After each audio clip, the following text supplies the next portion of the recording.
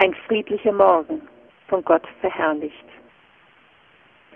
Am Morgen des 29. Dezember 1890, an dem die Lakota das Ende ihrer Reise erreichten, begrüßte sie ein sonniger Tag. Die Frauen kochten Frühstück und sangen, während Kinder zwischen den Tipis spielten. Die Menschen begannen, die Wagen zu beladen. In der Zwischenzeit traf sich Colonel Forsyth mit seinen Offizieren, um den Tag zu planen. Der erste Punkt auf seiner Tagesordnung war die Entwaffnung aller Männer in Bigfoots Verband. Damit das funktionierte, stellte er Wachtposten in lockerer Ordnung um das Lager auf. Im Westen wurden die Hotchkiss-Kanonen verstärkt und zusätzliche Truppen wurden im Süden, Norden und Osten platziert. Das Ergebnis war eine völlige Absperrung des Lagers. Es bedeutete auch, dass Forsyths Männer ihre Waffen aufeinander richteten.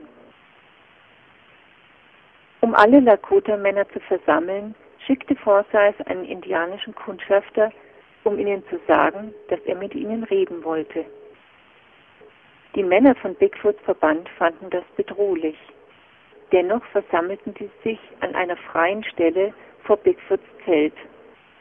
Forsyth, mehrere seiner Offiziere und eine Reihe von Zivilisten, darunter auch die Reporter, warteten.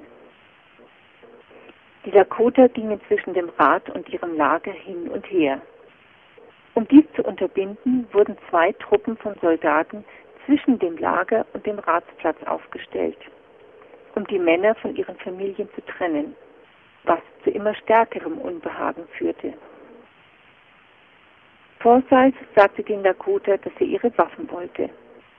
Die Lakota diskutierten das und schickten 2 Männer in Bigfoots Zelt. Nachdem ihm die Situation erklärt worden war, antwortete Bigfoot: Gebt ihnen einige der schlechten Gewehre, aber behaltet die guten. Mehrere alte und wahrscheinlich kaputte Karabiner wurden zusammengebracht. Whitside ließ sich nicht täuschen und Bigfoot wurde als sichtbarer Teil der Verhandlungen nach draußen gebracht. Ein Offizier sagte zu ihm: Bigfoot, gestern noch hatte jeder eine Pistole. Ich will 25 von Ihnen. Bigfoot befahl seinen Männern, die Waffen zu bringen. Als sie abgeliefert wurden, verlangte der Offizier 5 weitere, dann 5 weitere und schließlich alle. Die Kooperationsbereitschaft der Lakota war überansprucht. Forsyth und Whitside reagierten, indem sie 2 Gruppen von Soldaten schickten, die das Lakota-Lager durchsuchten. Sie entschluden Wagen, drangen in Tipis ein und machten Körperkontrolle bei den Frauen. Die Soldaten nahmen alles mit sich, was als Waffe dienen könnte: Messer, Beile, Brechstangen und sogar die Perlennadeln der Frauen. Den ganzen Morgen über hatte ein Medizinmann die Runde umkreist. Er gestikulierte, sang und blies auf seiner Adlerknochenpfeife. Was auch immer er damit beabsichtigte, es trug zur Ladung der Spannung bei.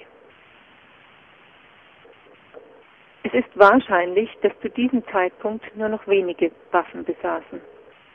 Der Besitzer des Ladens bei Wounded Knee hörte, wie 2 Soldaten 69 Gewehre zählten, die an 2 verschiedenen Stellen aufgestapelt waren.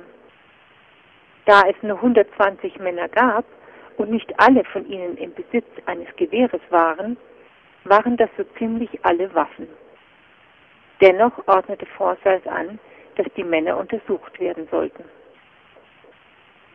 Unter ihnen war ein Taubermann namens Black Coyote. Er hielt sein Gewehr in die Luft und schrie, dass er dafür bezahlt hätte und dass er es nicht ohne Entschädigung aufgeben würde. 2 oder 3 Soldaten versuchten ihm das Gewehr gewaltsam abzunehmen. Während des darauffolgenden Kampfes ging das Gewehr los und das Massaker begann.